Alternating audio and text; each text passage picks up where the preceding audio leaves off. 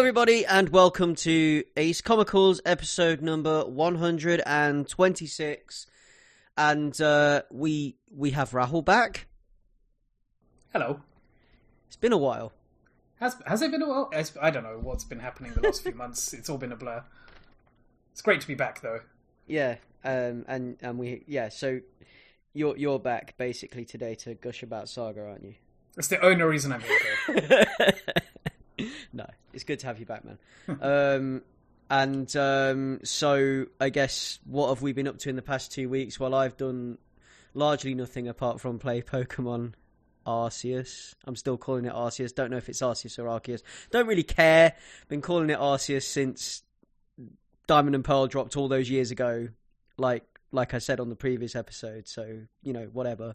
No one's corrected me yet, so I'll continue to use the word Arceus. If I remember correctly, I think that was semi-sold recently, where I think originally it is Arceus. Yeah. Because that fits the Kana better, and that's what it was. But then, through localization and stuff over the years, because it sounds so much like Arce, they retconned it to be Arceus. But you could accept it anyway.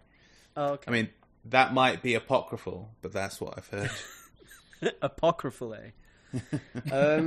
Yeah, I mean, speaking of apocryphal, we've got some really cool books for you. One of them is fairly apocryphal and dips into some fairly apocryphal places. So we are going to kick this off. I mean, I don't know, just sideline. Has anyone got anything they want to bring up top, or should we just go straight into comics? Just one quick thing, and I don't really have a lot to say about it, but I picked up Berserk a little while ago. I think just before Christmas, I picked up basically every volume of Berserk, and I've got 13 or 14 volumes in, and it's incredible. And I hit a point that was supremely messed up and violent and gross, and so I had to put it down for a little while. But I'm looking forward to resuming that soon. And I think the main reason I picked it up is I've been playing Dark Souls, and I'm looking forward to Elden Ring, and I know that was there's a lot of influence in those games from these books, so I just want to confirm that that's the case. And if you're itching for some more FromSoft vibes, go check out Berserk. It's really good. Cool. I've got Berserk, and I've a long time ago in a galaxy far, far away, I started reading it but never caught up. So I think I'm a fair few chapters behind. Right. I mean, as in, I know Berserk isn't continuing now anyway, because the tragic loss of the writer, Kentaro Miura, I believe. Yeah. Yeah. So I mean, we're only but I'm as in the final chapter. I'm miles off it, is what I'm trying to say. Yeah, I mean, you and me both. Actually, before we move on, a thing that surprised me is I picked up the books because I thought they would be super FromSofty and they would give me that sort of open-ended world building that you get from these Dark Souls games. And it turns out the first few chapters, or the first volume maybe, really has that in spades. It has that mythology and dark creature design and everything. And then it really quickly shifts back in time to this golden age sort of very human story about this band of brothers kind of thing. And it basically has none of that monster FromSofty design that I was looking for about 10 to 12 volumes. And despite that, I got really into it, and now I've hit the point where it's starting to blend all of that stuff back in again. Some of that, the mysterious, out of this world kind of stuff. So just warning up front, because I recommended it for that reason, just be forewarned that there's a good few hundred pages of it not being that thing for a while. And Berserk does come with a content warning. A massive content warning, especially for volume 13 in particular. Yeah. Look that up if you're sensitive to violence and all of that. Yeah. But yeah, so you pass the Eclipse bit with the Behelit and everything else. And... that's basically what I'm referring to. Yeah. Leon, anything to bring up top? Not necessarily. I've been checking out bits and bobs, but nothing complete. There'll probably be more to talk about regarding this stuff in the future, so watch this space. Okay then, so the purpose, the sole purpose of the cast, which was comics, we are now into comics. So we're kicking off with Saga number 55, which I mean, we talked a little bit about this last time on the last episode about how this was back. We didn't really say anything other than Saga's back, hooray. It's basically the gist of the conversation, or the conversation boiled down into 2 sentences. But Saga's back, hooray. Rahul, you're the Saga guy. Tell us about Saga. Yeah, I heard you guys preface this last week, so to confirm a couple of things you guys said in the last issue, number 54 came out. So number 55 came out quite recently. Issue number 54 came out on the 25th of July 2018, so 3.5 years ago. And as Leon, as you said in the last episode, you could have told me it came out before the Trump administration, and I would have believed you. It feels like I don't know, time dilation or something. And I have a terrible memory for details, so you could threaten me and I'd have trouble recalling specific arcs of the Saga story from issues 1 to 54. But yeah, what I do remember is it being quite clear, both in the text of the story, the text of the story, and literally in the text of the post-comic chatter from writer of the book, Brian K. Vaughan, that Saga is about the troubles of raising a family in in fractured, hostile worlds. And so 1 to 54, in very, very brief summary, it tracks the childhood years of Hazel, the story's narrator, and she talks about the various ways her parents, who, as beings from different species on opposing sides of a galactic war, sacrifice so much to keep her safe. And not just her parents doing these sacrifices, but also friends, strangers, would-be enemies, enterprising allies, all of that good dramatic stuff. And so while I don't remember many of the specifics of the preceding storylines, and I'm really looking forward to refreshing my memory banks of those. I'm going to go back and reread them all sometime very soon, I think. I do know that number 55 picks up thematically where 54 left off. So Hazel, now a child of around 10 years old, I think they mention. She's trying to find... she's a child. She's trying to find literal and figurative magic in this wild universe that she exists in. And her, her parental figure's doing whatever it takes to keep her safe in spite of all of it, in spite of her adventuring through these hostile worlds. And the universe that Brian K. Vaughan and Fiona Staples have crafted is, as it has always been, a really interesting stew of real-world issues blended into fantastical settings. And issue number 55, right off the bat, sets the stage of, it's about to get heavy, but senseless and reactionary gun violence by occupying police forces upon people of a specific race. It gestures towards the psychology of the kinds of people who are given weapons and an ideology of hatred by the same institutions. It touches on how no one peoples are a monolith. Not everyone who looks the same, not everyone who looks alike shares alike morals or shares responses to the violence that they've, become victim to. It does, and as it always has done, poses really complicated questions, and then actually has the decency to provide some simple truths. So the fact that people find it difficult to live amongst each other, but life is precious and worth fighting for. And I think that's the overall message of Saga, I think. And I'm being deliberately vague because I know there's going to be a lot of people, including in this room, that haven't read most of the series so far. So to give one hook for issue 55, I'll reveal one thing, which is that Hazel's relationship with her foster brother, as it's now become, is really beautifully portrayed in this issue. I think there's this young boy who's lived through some really traumatic events. He's mute, unable to, express what he's been through, and the adults in his life are struggling to get through to him. And Hazel, the precocious little rebel that she is, shows him some music that she stole from somewhere on this planet that they're on. And what the Saga team then deliver is a really good distillation of what they've always delivered, an extended sequence of joyous catharsis, vibrant musicality, and a really brilliantly stupid, irreverent punchline. And I really can't wait for you guys to all get caught up on it. So with all that being said, Greg, can you tell me, what was your journey recently? Did you have to catch up to be able to read 55? Or, what were your thoughts on 55 in general? I did have to go back and reread the previous volume.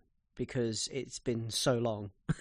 I mean, you did more work than I did. I didn't go back and reread anything. I just picked up 55. But like, I then picking up 55, it didn't. I wouldn't have felt like I actually had to, because upon reading through 55, it just kind of like it sets everything up anyway.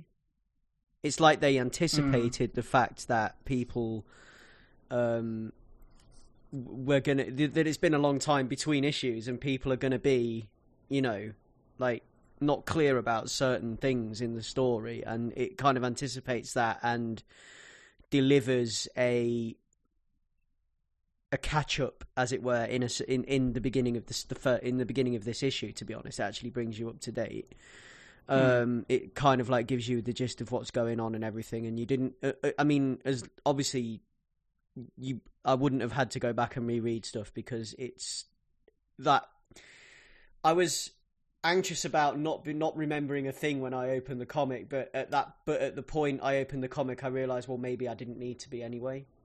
If you understand what I'm trying to say. No, I do, because it does that really good, like, season 3 of a TV show, like catch up season opener kind of thing. It helps that it's a double issue this time round. Like, it's 40 odd pages instead of it's like 44 coloured pages as opposed to the usual 22, which is always a treat. And there's a double page spread with a planet that looks like a skull and crossbones, which I knew you would love. I was going to bring that up. Which is like my favourite thing in the whole comic. But yeah, I mean, everything you said about the politics going on in there and everything, and the way that it plays out with the police forces and everything else, and it just like completely, I don't know, it does what you expect Saga to do. It does what Saga's always done, and it delivers.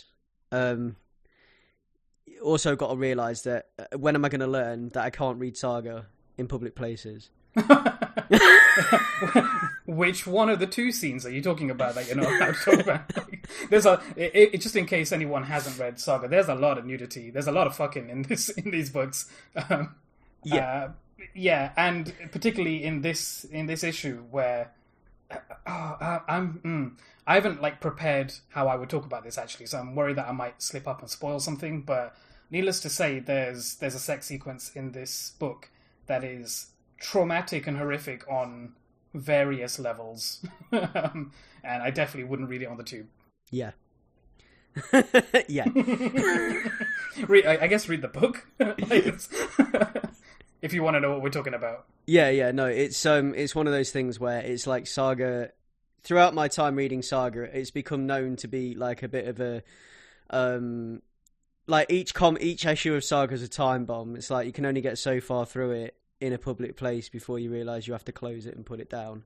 Yeah, and it's mad horny. Yeah. So yeah, I mean, that was my other point to take away from it, because I always had that experience with it, and I was like, damn it, why? You know, but there we go.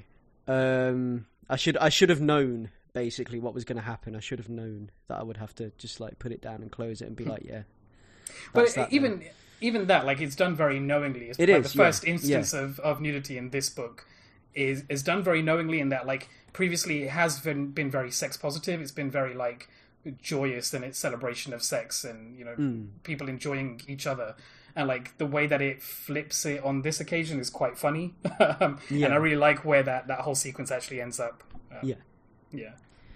Yeah, it's a great issue, and I am happy that Saga is now back, and I'm looking forward to continuing with this wonderful, beautiful story of this this family in this universe of, you know, warring broken worlds, basically. Like you put it best, Ray. I can't really add much to what you've already said, to be honest. Well, I actually want to touch on this idea of like having to go back and painfully wait a month for stuff again, because I feel like I haven't had to do that for a while. Like, I generally with comics I try to avoid it anyway, but I feel like the way that things have worked under, you know, the Roan Zone, I'm really enjoying stuff that's coming out week to week or month to month. Like another thing like outside of comics I've been enjoying is a show called Servant, which is on Apple Plus, the M. Night Shyamalan sort of like horror thriller locked house drama, and we've caught up to the point that we have to wait for every Friday for for the new episode to come out, and maybe this is just unique to me, and people have been doing this for a while, but like it's the first thing among Saga in a while that like I have to wait for, and I didn't realize how much I liked waiting. Like I like being given that space to think about something, and so I like when you were saying you're glad that Saga's back, my instinct was to say yeah, but we have to wait every month, and I'm like, actually no, it's been nice reading this issue a couple of times while I'm waiting for the next one to come along, and I don't know, it's a nice refresh of that experience. It makes the reward sweeter. Yeah. And I just want to touch on the fact, because you talked about the stealing of the music, the album, and when they're playing it. What was your song as a kid? What was the song that did that to you? Because I can actually tell you what mine was. So to like give some context, the scene is let me recall like how she puts it, because like the narrator says, I don't need to tell you what song I played because you already know it by heart. Like her saying it's the first one that you heard in the background of that chain restaurant where you were having lunch with your road tripping family, and the one that your parents said it. What is this that they're playing in the background? It's awful, but like so it struck a chord with you. I think for me that was something that's got to be like new metal. It's got to be like Linkin Park or something like that. Where like not necessarily even that like that edgy. Like it's not this, it's not swearing out loud and stuff. Like it's not like Limp Bizkit, which I never would have shown in front of my parents. But like I would openly listen to Linkin Park and like have it be that quote unquote that noise that my parents didn't understand. Like, sitting in a Little Chef, and then all of a sudden you hear, "If only we could fly." Yeah, I have a really distinct memory of listening to Limp Bizkit actually on on cassette. Like really, really quietly, even when it was on headphones, because I thought I didn't want my sisters or my parents to hear what I was listening to. And then when they asked me what it was, and like I converted all the swear words into like lesser swear words. So like it's like what's that song? We don't give a fuck and whatever. I was like, that My we Generation. don't give guff. Yeah, my generation. We don't give a damn about you and my generation. Like it's a very, very vivid memory of me being a very like repressed kid. Yeah, no, I think for me it was like we were driving to somewhere, and I just remember hearing it several times on the radio in one trip. I think we must have been driving to the coast. I think we were in the car for about 4 hours, maybe give or take. But it was by the Crash Test Dummies. That's a good one. Yeah. And, Leon, do you have anything like this? Yeah. Which I know that you have answers to this, but I have to ask it openly on the cast. It's tricky. I guess it depends on like the time frame, I guess. Because it would bounce genres. There'd probably be times where there'd be something quite new metal-y, and in a lot of times there'd be something very hip-hoppy, but it's hard to quite nail down. Yeah. I mean, yeah, I had that, and then like I remember my distinct memories of my dad calling my music rocks in a washing machine. Like when I was listening to System of a Down, and then I think he called it suicide music once as well. I'm sure he did. But like I was listening to System of a Down, and he's like, "Oh, this is rocks in a washing machine or something." I was like, "Oh, you still listen to that? It sounds like a washing machine." And he made that onomatopoeia as I was listening to it, and I'm thinking in my head, it sounds nothing like that. But there you go. I mean, this is a whole other conversation, so maybe I shouldn't spin off entirely into it. But like, I try really hard not to have that attitude going forward. So like with my nephews who are, they're in their teens now, and they're listening to stuff that meant something to them, and is like, on the fringes of what would be acceptable for us, or what, that same sort of thing. And like, I try not to be too dismissive of the things that they like, even if I don't like it. Yeah. But God damn it, I think I am old, because there is some music that I think like, this is just noise. And like when I catch myself feeling like that, I feel ancient. And why shouldn't we spin off into this conversation? Because this is what comics do. They draw you into worlds. They take you away from reality for a little while, and they provoke these kinds of feelings and conversations, which is why this podcast exists. I mean, I will say, like, 99% of it I am respectful of, I think. Yeah. Like, yeah, I will openly say, I don't think it's for me, but, like, you're cool, go off, like, listen to it, listen to whatever you like. Yeah. But there is some stuff that I'm like, this is just nonsense. I mean, and, yeah. I think an old man. I have moments like that when I hear things that I'm like, ugh, what the hell is this? Do you guys have examples? Not anything. It's a lot of particular. like, it's a lot of TikTok references, which I think is also sort of knowingly tongue in cheek when people my nephew's age share it as well. They kind of know that it's shit in the same way that we probably knew that Limp Bizkit was kind of shit, but we listened to it anyway, and we listened to it because it got a reaction from people. Like I don't know. This is me being too old to know what's like cool and what speaks to people nowadays. You bring up TikTok, and that makes me feel retirement age when I go on TikTok. But there we go. No, like you're the TikToker among the three of us. I don't TikTok. I look at TikTok the same way one has an Instagram feed, you know? Right. And mostly it's videos of goats and cats. Because that's what gives me nice dreams when I go to sleep at night. But, like, you know, it's just, like, some of the memes and references, it's become a thing, because Sophie is on TikTok as well, so it's become a thing in this house where I can reference a TikTok joke. I can do like a TikTok sound, like say piggy dipping in the piggy pool, and Sophie will know exactly what I'm talking about. Like I have no idea what you're talking about. Look it up. All right. It's hilarious. But yeah, that kind of stuff. So yeah, it's one of those things. But yeah, I mean, we digress. But that's what Saga has caused us to do, because it's reminded us that yes, we are old as much as we don't want to be. We're old. Being youthful was fun, but it's okay that it's in the past. Damn kids. Yeah. No. So that is. I mean, Leon, any thoughts on Saga issue 55?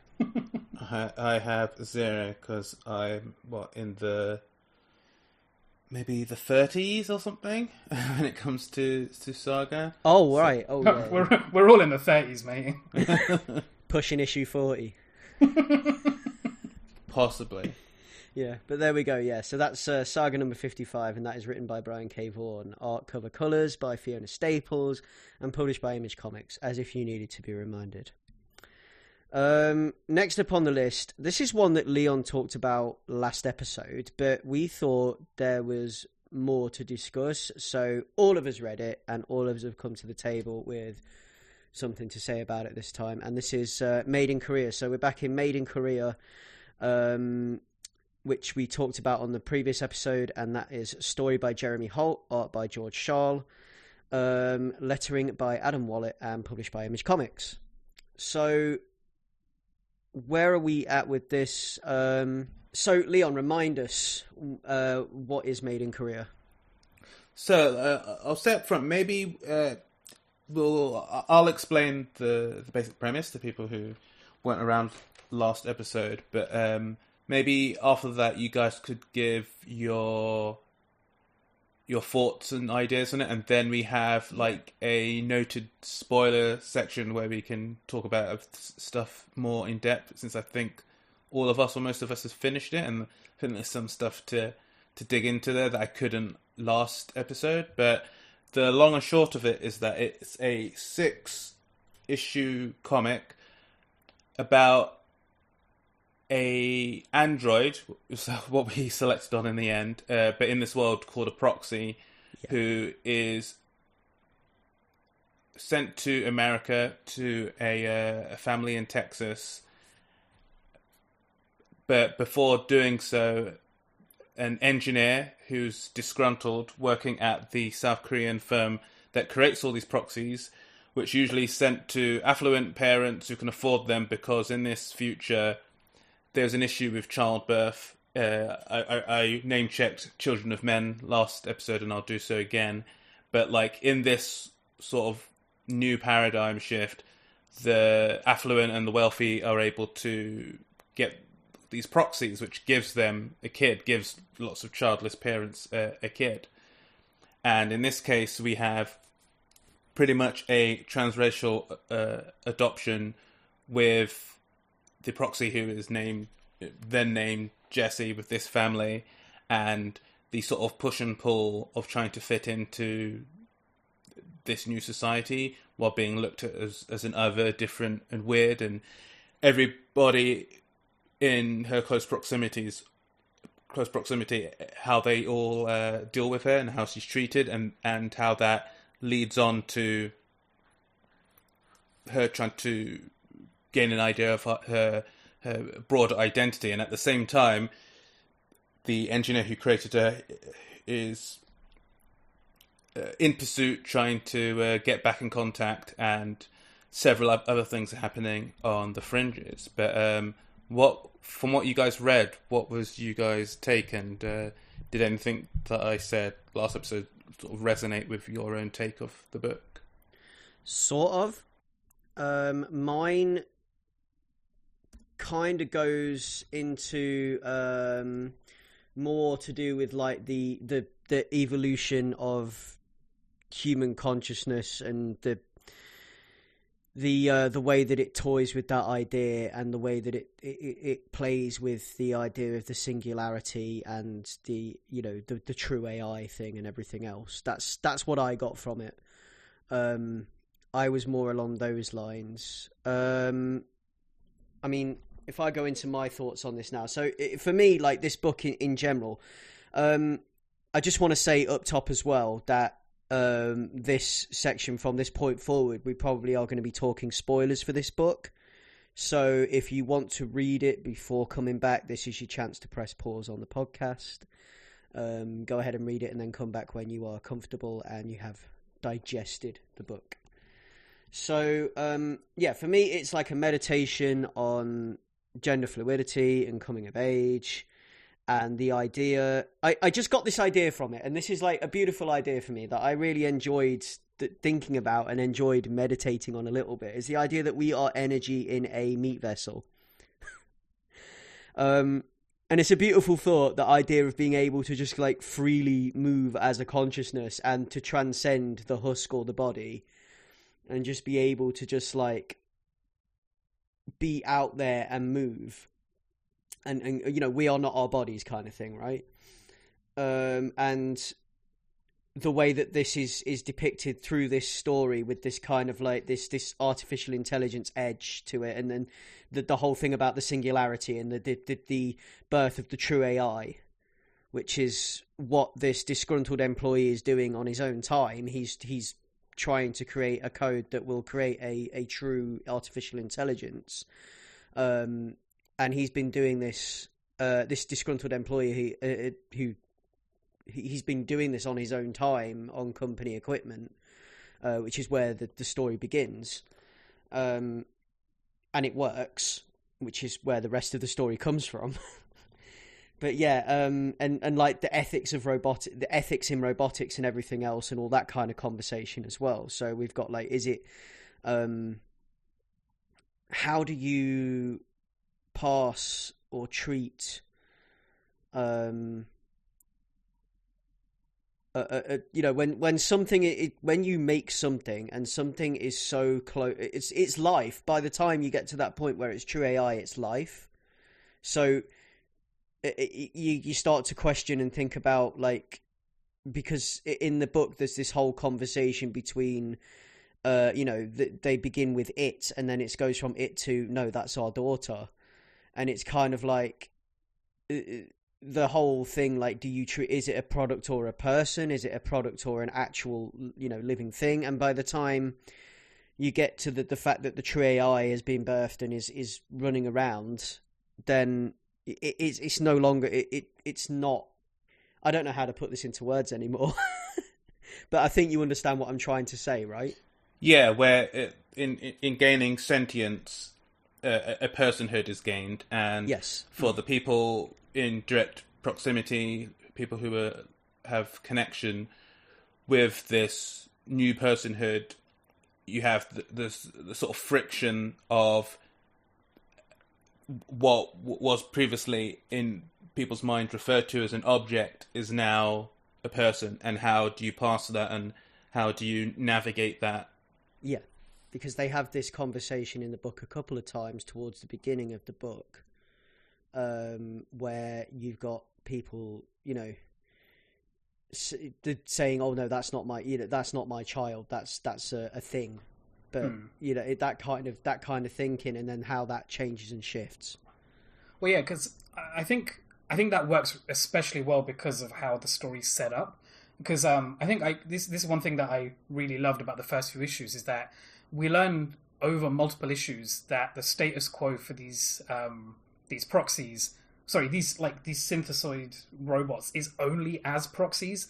In that they're the development of this technology, there's other things happening on the fringes, I guess. So like there's sex work and their usage in those applications is mentioned, but we don't ever see any mention of like their unsanctioned use for anything else, like, militaristic reasons or whatever. And like essentially these proxies are complicated subroutine actors. Like they resemble children, they act like children, but they're incapable of further development. Either meaning that they haven't had this fundamental feature of humanity, i.e. like growth in all of its various meanings, like mentally, physically, spiritually. It's not been built into them. It doesn't mean that it's not inherently unavailable to them. And like we see the aspect like demonstrated in the first short. I don't know if you guys mentioned that in the last one, but like there's shorts that appear after each issue. And the first one is called Together, and it shows a young pair of siblings dealing with the loss of their parents. And one of the children is quickly revealed to be human, and the other one is revealed to be a proxy. And it shows like the various difficulties that the human child goes through in its relationship with their proxy sibling, who is like an unchanging but ever-present source of comfort to them. And it's quite touching, and like really quickly shows that the comic is going to transcend the usual boxes, which, question the value of synthetic life. And then we have this main story of Jesse and how they, transcend these boxes. And I think so many of these, like the bigger story and the little stories told in between, sell that concept really, really well. Yeah. I was going to go into how we get further glimpses of this world and how this world is set up and how the world interacts with these proxies. My favourite one of those is the chef. It's a really interesting story, that one. Yeah. Because it's like, it's almost, it's like darkly comic in the way that some of the other ones aren't, I think, because it's like quite heartbreaking, because it's about one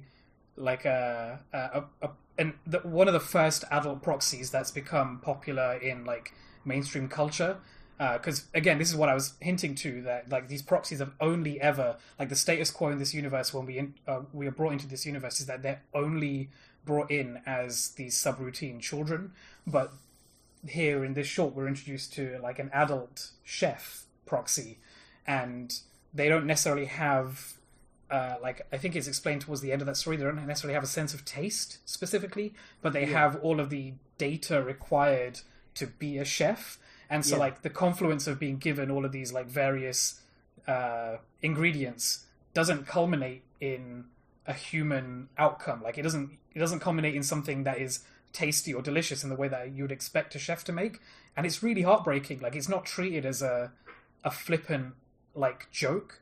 It's shown how like the proxy did the best that it could under the conditioning that it had, and like it didn't let anyone down, and its creator let it down. Like I don't know, that was really touching and like quite upsetting in some ways. I don't know, because it has it's like programmed with like millions and millions of flavor profiles, and it has the the ability to match these. But what it can't do is tell you whether or not it's good, because it's like, well, in theory, this should work because this flavour and this flavour should work. But, like, there's no... it's got no point of reference for any of it. Yeah, and, that could really easily be just like a Twilight Zone-esque sort of... but of course this wouldn't work, because it's just a machine that has, been given data, and that doesn't equal humanity. And, like, it could have been that glib, but I think there's more pathos, like, at all of the edges of the stories that it's telling that makes it not that cynical, I think. Like, all of these stories aren't cynical, and I think that's not what I was expecting from this concept in comic form. Yeah, I mean, there's also, like, a through line that I got from this book as well about finding one's true self and acceptance. Yeah, there's, like a line on, like, a level of enlightenment of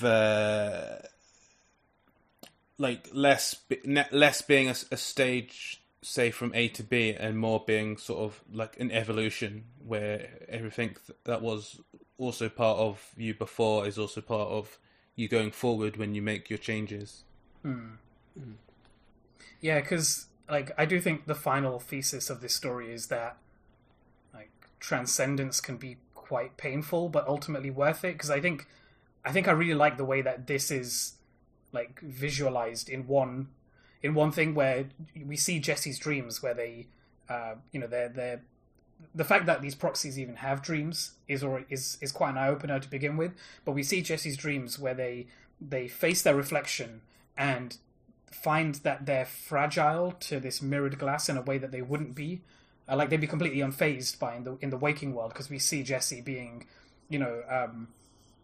exploited as a tool, or as a tool of violence in issue number 3, and we can see that Jesse can go through the world kind of untouched. They can come upon various harms and sort of shrug it off physically, but then have to deal with the mental and like emotional consequences of that.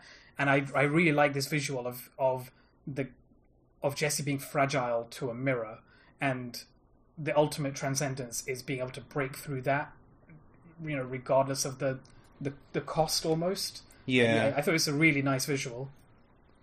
And like how in the run up to that, it's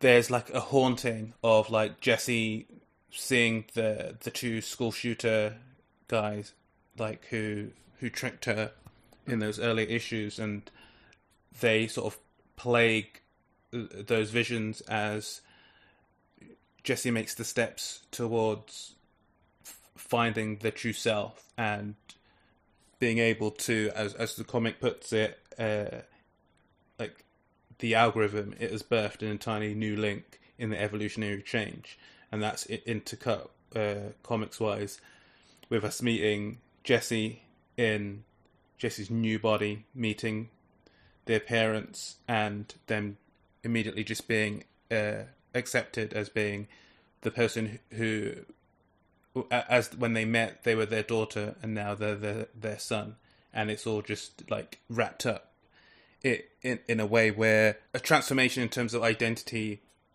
has been running throughout, and it's completed, but it's just step one of living. To be honest, it's a new genesis. Yeah, that's a good way to put that. I do think because there's obvious parallels to things like body dysmorphia, and Jesse talks about, or we see that Jesse is in the body of a child but with the mind of an inquisitive teenager at the middle point of the story. And I think, and again, this is I have to say disclaimer, as a cis man, like I can only understand these things from the outside, I suppose. But my understanding, or like my experience of reading this, is that it's handled quite sensitively, like without any heavy-handedness.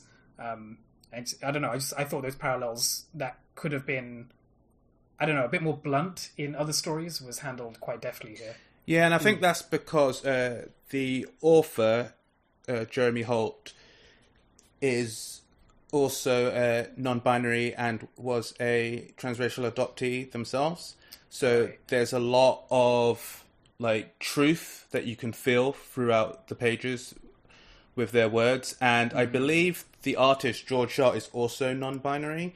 So I think that's why things are handled in such a delicate but very real feeling way. And like I said, I same disclaimer as Rahul, like I can only like experience or assume to a certain extent being like a cisgender male, but like there does feel like a general warmthness, and like going back to something that Greg mentioned earlier, or I think maybe you said it, Rahul, but when in reference to the proxy stories, the short stories that run throughout, and them not being cynical, I think there's just throughout this whole story, including those, there is this general like warmth and humanity, which even in a lot of like artificial intelligence stories, there sometimes is still quite a clinical edge, because I think sometimes there's more of a focus on plot and story,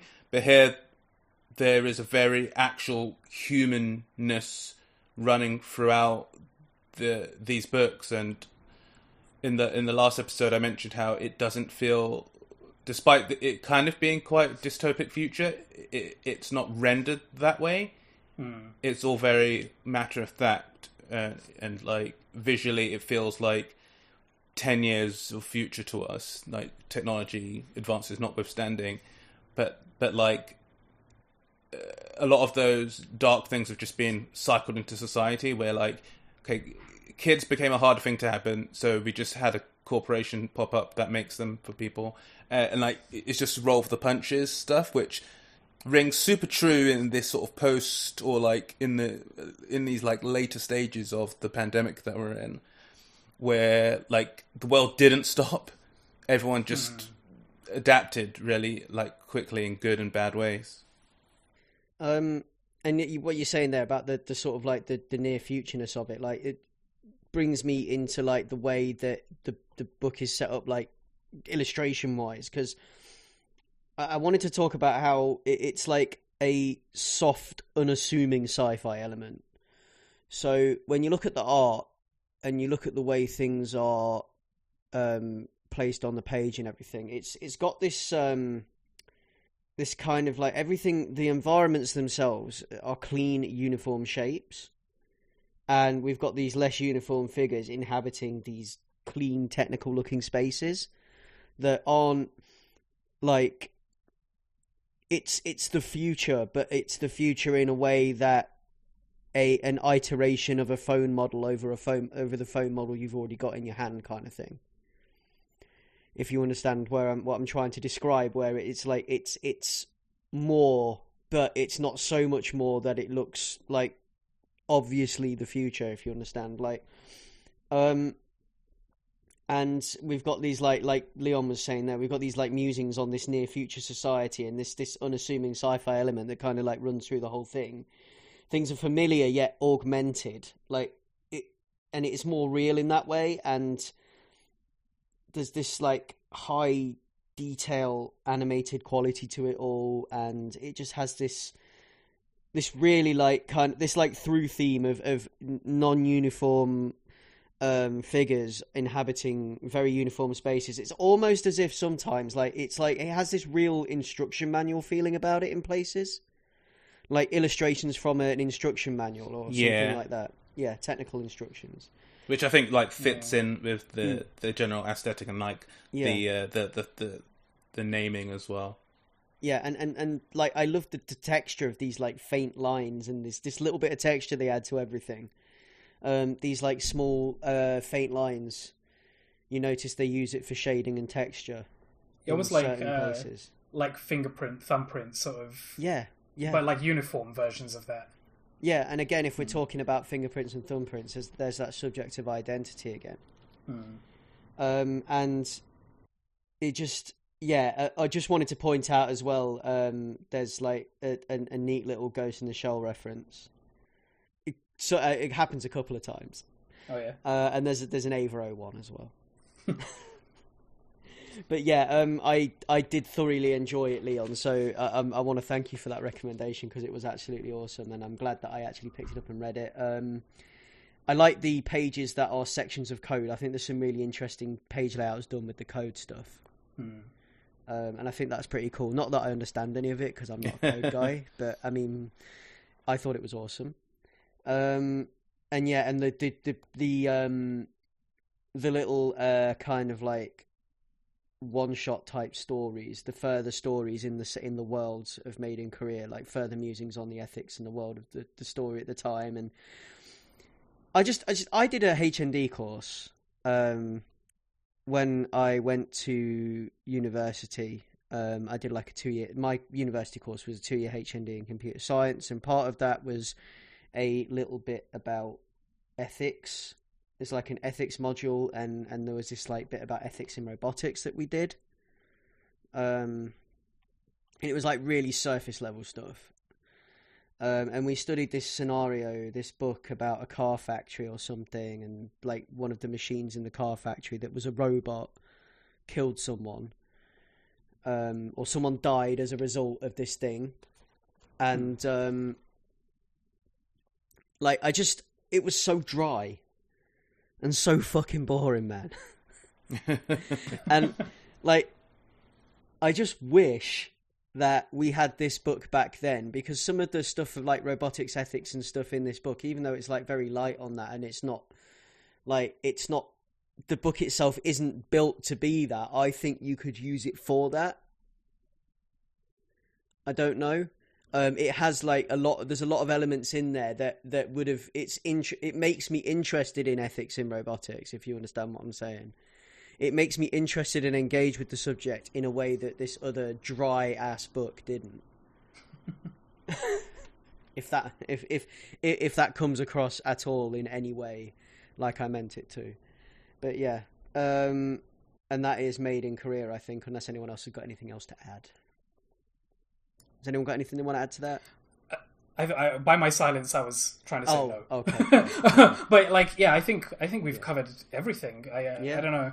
I think we've done a good job of not revealing too much around like the actual plot machinations as well. So I would really, really heavily recommend this. Also, apologies to you, Leon, because when I finished reading this, I immediately text Greg saying, "Wow, your recommendations always hit." And I didn't realize that it was a Leon pick, not a Greg pick. But yeah, it was. Fantastic. It was a Leon pick. I assumed you meant Leon when you texted me that. Right. Yeah, because I wanted to read when Leon was talking about it, because this is something that had popped up on my it was in my field of view, and I'd seen it sort of like knocking about in various places. Like the book just kept popping up as following me, and I thought. And then Leon read it for the last episode we did, and I thought, okay, I'm going to have to read this now, and it is really great. So, yeah, I'm glad I did. Yeah, because I've missed all of the online chatter about like the comics world for the last, I guess, year anyway. So I hope this is getting the attention it deserves.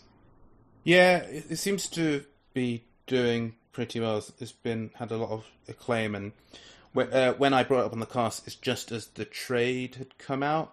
And I think a lot more people were discovering it that way as well, and the praise seems to have been quite glowing. So that's quite heartening. One point I wanted to make as well about the trade is the fact that there's no gaps or chapter breaks, really. It just kind of goes, doesn't it, one into the next? Yeah, that's cool. It just weaves in and out as like a complete story. Which is kind of cool, yeah. Instead of... Because I was reading it and I was like, have I finished the first issue yet? And I was like going so like, is this a double-sized... Whoa, no. No, in fact, no. This is just a trade without chapter breaks, which is something that I'd love to see more of.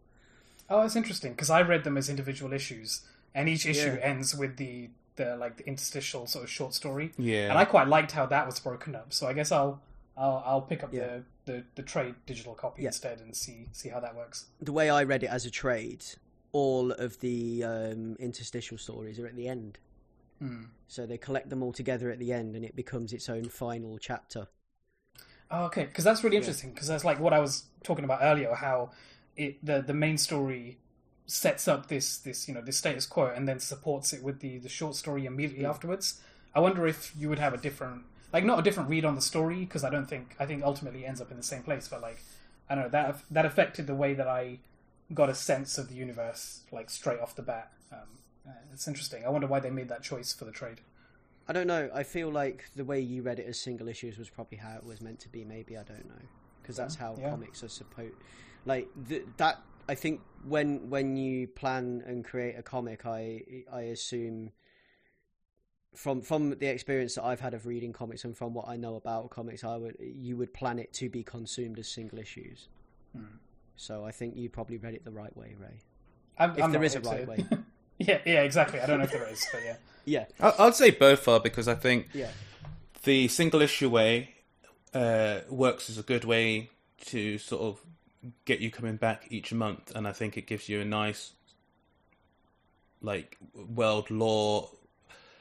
Like not a data dump, but it pulls you a bit more into the world and gives you some fills in some of the corners of the world in really interesting ways. It's kind of like its own anthology of stories set in that world. And then I think that in the trade, by making it an actual anthology at the end, is also a cool thing to do. where now the story's complete, you can just get through the story and have that. So I do think both ways work. I'd say both ways are correct, and both worked for me. For sure. And I wanted to just like augment what I've just said by saying that I know that comics are written as single graphic novels and things as well. I know there are many different.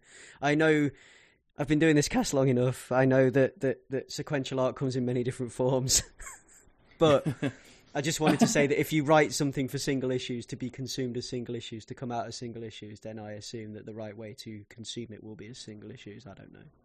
I don't think you need to prove your respect for the medium any more than you have already, Greg.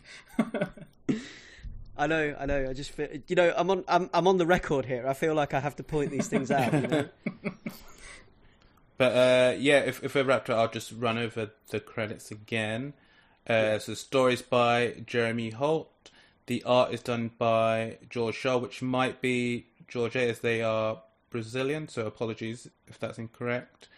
Lettering is by Adam Willett. And the proxy stories are done by Ron Chan, Ben Cohen, Yoon Joo Han, Wook Jin Clark, Dave Cole, Fred Chow, with lettering on the Fred Chow one by DC Hopkins. Yes, all published by Image Comics. So we're moving on now to one that I read, which was Graven Eye. Now, this is gothic horror from the viewpoint of a house. So Graven Eye is a TKO book, and it is written by Sloan Leong and illustrated and lettered by Anna Bowles. Now, it's a like I say, it's a gothic horror from the viewpoint of the house itself. So the house itself is sentient, and the house is kind of narrating the whole book in this kind of poetic way. So if I give you the blurb, the nature of a house is to bear witness. Isla's house has seen its share of blood, horror, and the depths of the human soul. Cursed with sentience, it is destined to observe the terrors that lurk inside each and every one of us. So yes, it's the idea is that this grand old house is sentient, and it's like almost in a What the Butler Saw kind of way, but the house is seeing it, which is I actually thought this was really interesting. I was really into this. So yeah, and it's like it's amusing on the secrets that buildings conceal, and it really, really does this. It's really unique in this way, and I really enjoyed this kind of like this way of looking at things and this way of telling a story. The building itself telling the story and narrating the entire book. Like there's no speech from the characters themselves other than the house. The house is telling you this story, and it's also about beauty and brutality, and it has this like real folk horror edge as well as the gothic horror. And the house is observing everything that happens with moral indifference, because it's a house. It's not a person, and I think that's really clever as well, because it's a house, it's not a person. And when we anthropomorphize things, sometimes we give them the ability to we give them human morals as well, right? But with this, like, the house doesn't have human morals. The house has what it is, which is a house. It has its own set of rules that it abides by, and its own set of laws that it follows. It's beyond human laws and what it is to be human. It's a house. And the house sees and does not pass judgment or even understand fully. But what it does is what it does understand of what is happening, it understands through its own experiences. So it talks about how, like, I know this because this has happened with the raccoons that live in my attic and that kind of stuff. Or, you know, it understands things through the way that it has been treated and through what it knows. And through its own experiences as a house, what a house experiences over time, like being flooded or being battered or, you know, by winds or even back to when the house was but a mere tree. And it talks about the lullaby that the wind would sing when it was in the woods and that kind of thing. And it's just just beautiful in that way.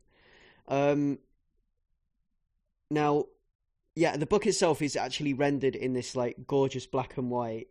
It's gorgeous black and white illustrations with like splashes of red or flashes of red, and like it's visceral, it's angry, and it's grotesque yet beautiful. Like I said before, it's all of those things. It's poetry narrated by the house through the eyes of the building, like that we're seeing through the eyes of the building, and yeah, it's just it's something else, and I want you two to read it as well because I need you to read this so I can bounce off you about it because it's so good.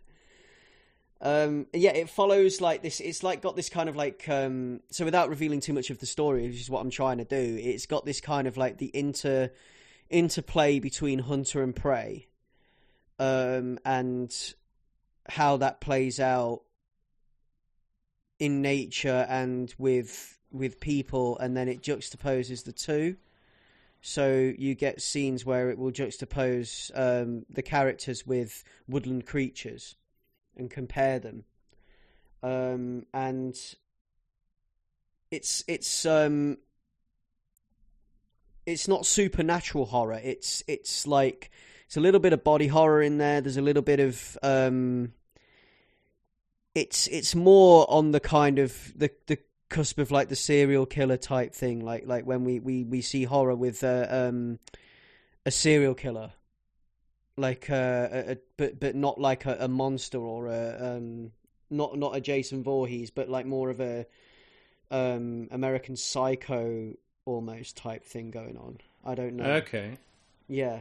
And I don't really know how to describe it other than gothic horror, because that's what my point of reference is for this kind of stuff.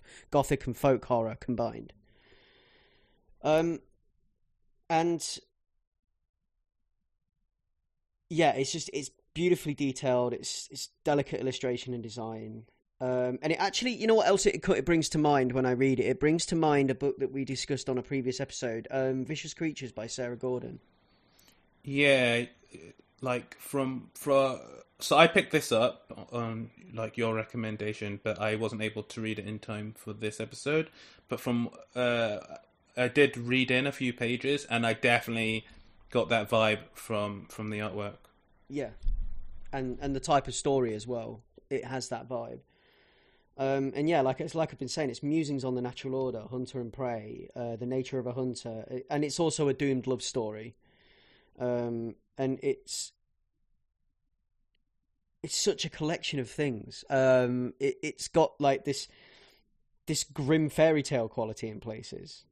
And there really is some gorgeous imagery there in the way it compares and contrasts humans with woodland creatures, and the way it does the whole hunter-prey thing, and the way that it explains that and plays that out and actually gets you into that relationship a little bit. And like some of my favourite pages in it are like the house, the page with the house, the full page with the house's lullaby, which is the house talking about how it raised and protected and nurtured Isla, the woman that lives there, and how it sang her to sleep with a lullaby that it remembered from when it was a sapling, from when it was in the woods, and the wind sung it a lullaby. And it's just with complete indifference to what Isla does and how Isla behaves. Like, the house's lot is to protect her unconditionally, as a house will. It is to provide shelter and to protect unconditionally, regardless of what lives there. You know, hunter, monster, whatever. And yeah, I just think it's just a great little bit of savage beauty, this book is. And yeah, I really loved it, and I really got into it, and I feel like you two need to check this out. Yeah, listeners of the cast, like long-time listeners, will know I was quite a fan of Prism Stalker, which is one of Leong's previous books. So, yeah, from what you've said and that sort of experience going in, I'm definitely interested to properly digging in. Yeah, it's worth a look, definitely. It's worth a read. You should check it out. I gave a quick Google, and like also long-time listeners of the cast will know that I love anything that's like a cut section of a building, and like you get to see multiple rooms at a time, and like one of the first images that pops up is like a Wimmer Builder sort of like cross-section of the entire building, which is awesome and beautiful and really well detailed. So yeah, I'll be picking this up. Oh, there really is some truly fantastic art in here, and the crescendo of the book is beautiful. And it does have this distinctly British feel about it. I don't know why, but it does. And it's something that I will read again and again, because it is great. It is a really good piece of sequential art. It's a really great graphic novel. And I fully recommend checking that one out. And that's TKO. And I feel like I've bought nearly everything that TKO have published, actually, looking at this library that I've got in front of me here on Comixology. So, yeah. Go figure. I love TKO. They always produce some really, really, really stellar stuff. And, like, I'm saying this as a true fan of comics. Like, I buy their stuff because I see it as a seal of quality, because, like, everything I've read that's come out of TKO has been absolutely fantastic, superb comics. So yeah, like things like Scales and Scoundrels, for example, and Roof Stompers, which was absolutely brilliant. Just to name two of the things that we've talked about on previous casts. So yeah, that is Graveneye, which is written by Sloan Leong, and illustrations and lettering by Anna Bowles. So on from there to the final book of the evening. We're recording this in the evening. Final book of the cast, which is one that I picked up, which is a book called Nameless. Now this was a recommendation from one of our listeners. So Mike sent me a message on Facebook and told me to read it, because he said, "You'll dig this. It's eldritch horror. It's Lovecraftian." Basically, is what he said to me, and I thought, yeah, I'll give that a look. And the minute I looked at it and I saw, like, astronauts wearing magical symbols, I was like, yeah, okay. Yeah. When I saw this and I saw the cover of issue 1, it's like, and I thought, this is the most Gregest book that was ever Gregged.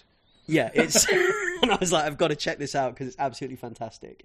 So yeah, I thanks Mike for the recommendation, and yes, we are now discussing it on the cast. So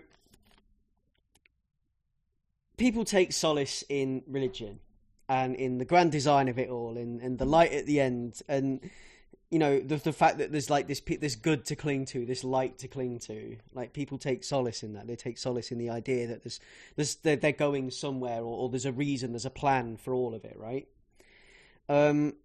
But like, in a way, this is what draws me to cosmic horror, because, like, as awful as this world can be, I find catharsis in looking at how in getting a view for how infinitesimal the human race could be, and how indifferent the universe is to our existence. Like, these cosmic forces that act, and how we often get what we deserve for flying too close to the sun and not leaving well enough alone, and how we are but a single fleck of blue and green in an infinity of flecks. Like, and it's like complete hubris to believe that there's something truly special about the human race because of the vastness of the universe, in my opinion.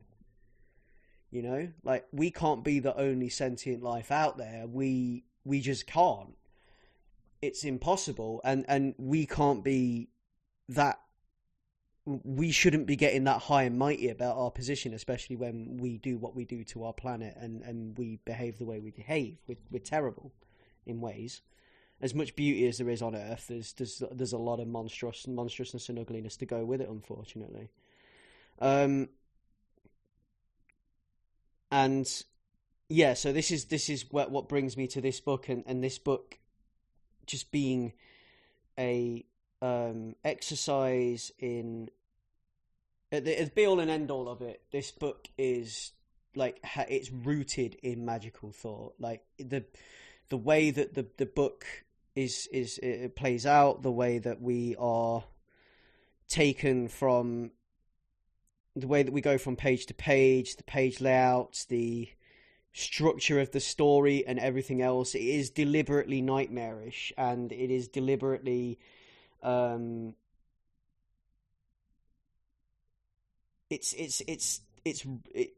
is laid out in magical thought. It is like deliberately like that, and deliberately nightmarish, and deliberately using nightmare or dream logic to tell the story.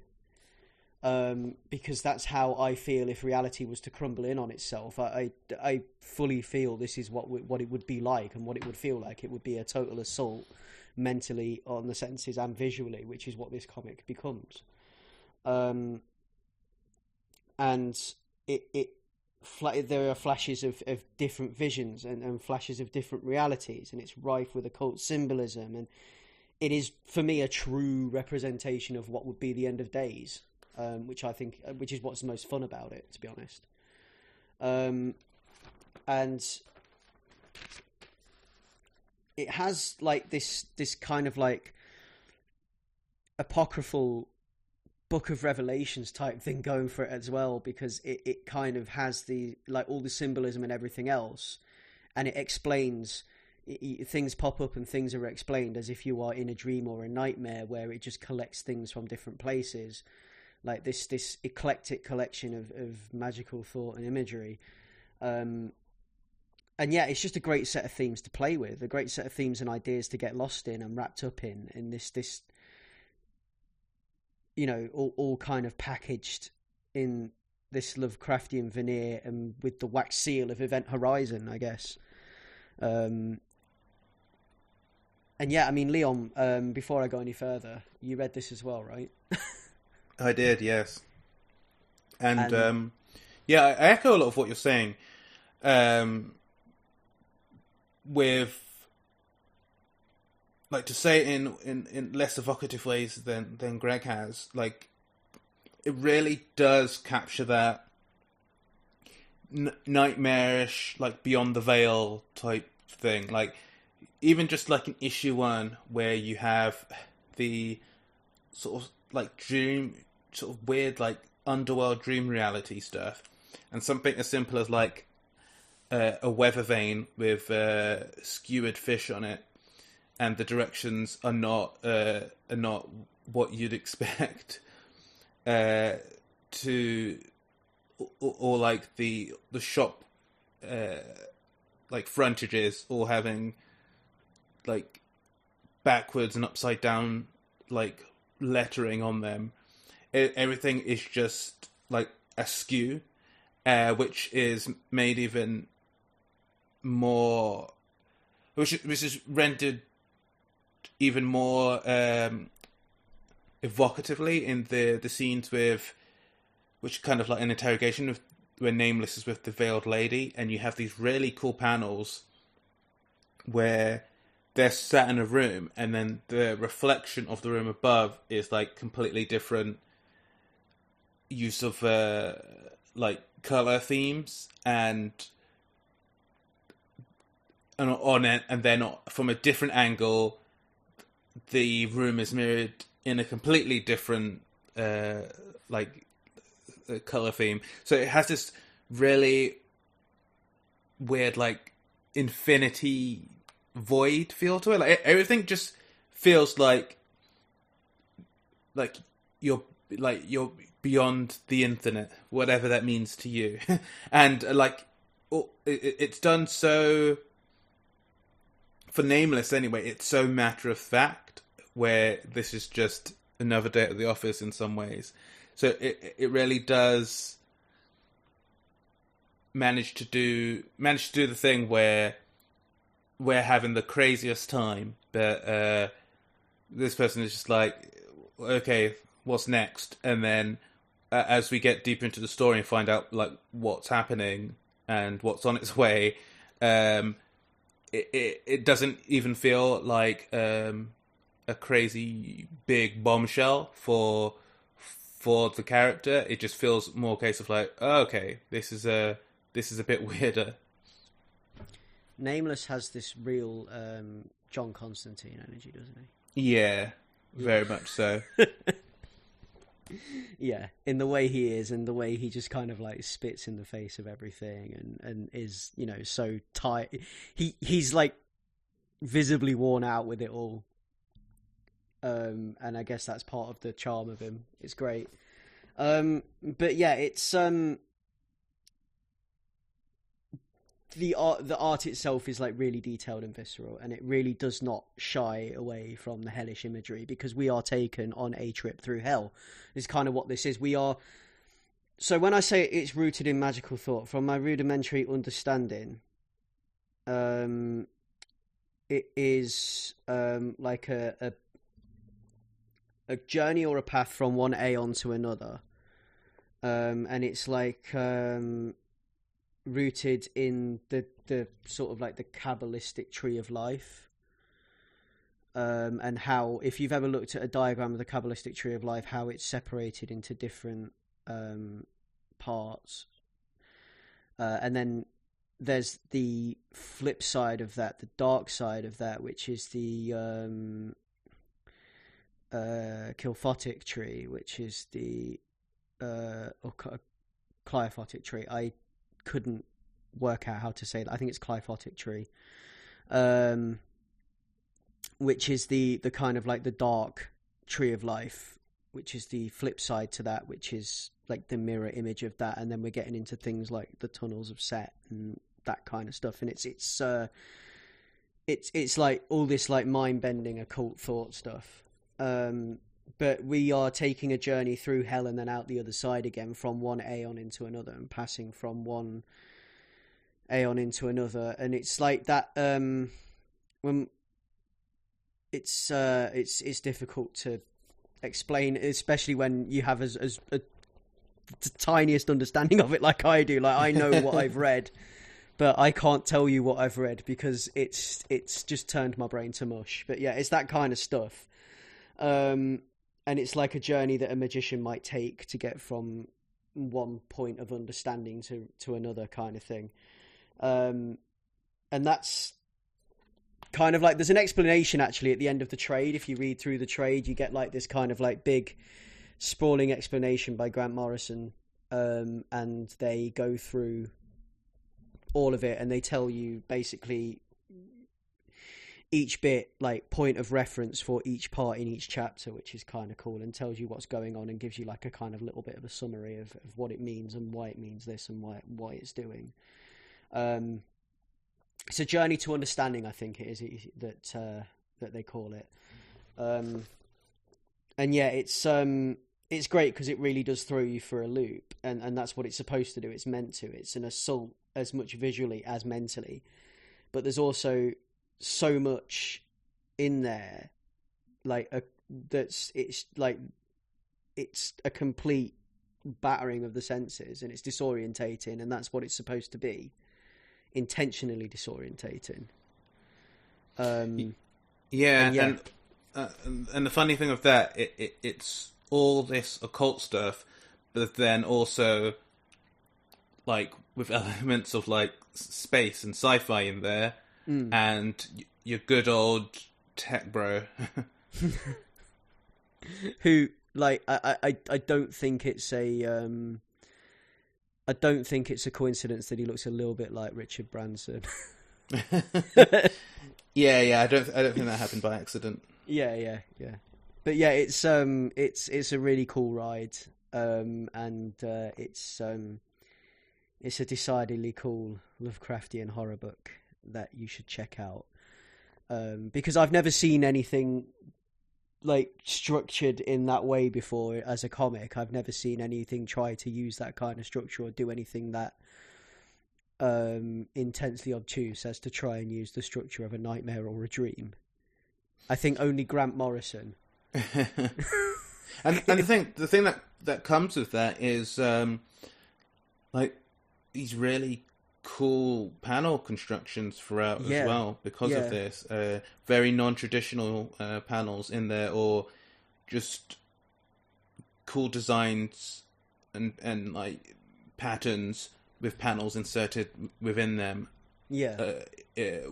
Throughout the normal panel structure or what you'd expect. So like it is a very keeps you on your toes visually as it does in its story, and it's delving into dark arts. Yeah. Have you ever heard of a thing called a dream machine? Yes. Yeah. So like the panel shapes in this were and some of the like the way that the page is laid out and some of the panel shapes and things are taken from the shapes in the cutouts of the Dream Machine. Okay. So yeah, if you've ever seen like the Dream Machine in its original form, which is like a cylinder with shapes cut out of it, and then you put it on a record turntable, and then there's like a light bulb in there, and it makes like light pulses and things, and some of it's actually like some of the panel shapes, the odd panel shapes, are actually taken from the Dream Machine, which is kind of cool. But yeah, it's the most Greg book I think we've ever discussed on this cast. A class where we frequently talk about TMNT, and like Transformers, but this is the most Greg. Yeah. Other than that, this is it because. Yeah, no, but yeah, I mean, like it's it's a hard book to read because of how intense and obtuse the story layout is. But once you get your head around the idea that it's meant to be a nightmare and we're taking a journey through hell in all its different forms, that's when it starts to make more sense. And when you actually start to realise, okay, this is what we're doing and this is where we're going, and then it actually all clicks into place. And the explanation at the end of the book as well is really cool. So I fully recommend checking that out because it is great fun. And that is Nameless, and that is by Grant Morrison. You've got art by... it's Grant Morrison and Chris Burnham with Nathan Fairburn and Simon Boland. So it's art by Chris Burnham, colours by Nathan Fairburn, and lettered by Simon Boland. So yeah, go check that one out, please, because it's fantastic. And that brings us to the end of this week's cast. So that is the end of Ace Comicals 126. You can find us in all the usual places. That is www.acecomicals.com, which is the hub for everything we do. On there, there are links to our various social medias. We are most active on Twitter under @AceComicals. So get involved with us there, @us, DM us, whatever. You can find us on Facebook under Ace Comicals. You can find me on Twitter under @Batto, that's BATTOU. Ray, where can we find you? On Twitter what's my handle? @Monkeh? That's it, I've not been on it for ages. MOONKEH. That's monkey with a Leicester accent, isn't it? Monkeh, yeah, pretty much. I've literally just got it. I took it from the PG Tips advert. Monkeh, yeah. Monkeh! That's the one. Yeah. Leon, where can we find you? You can find me on Twitter @Leon Everett. Yeah, so that has been Ace Comicals 126. That is Ace Comicals, over and out.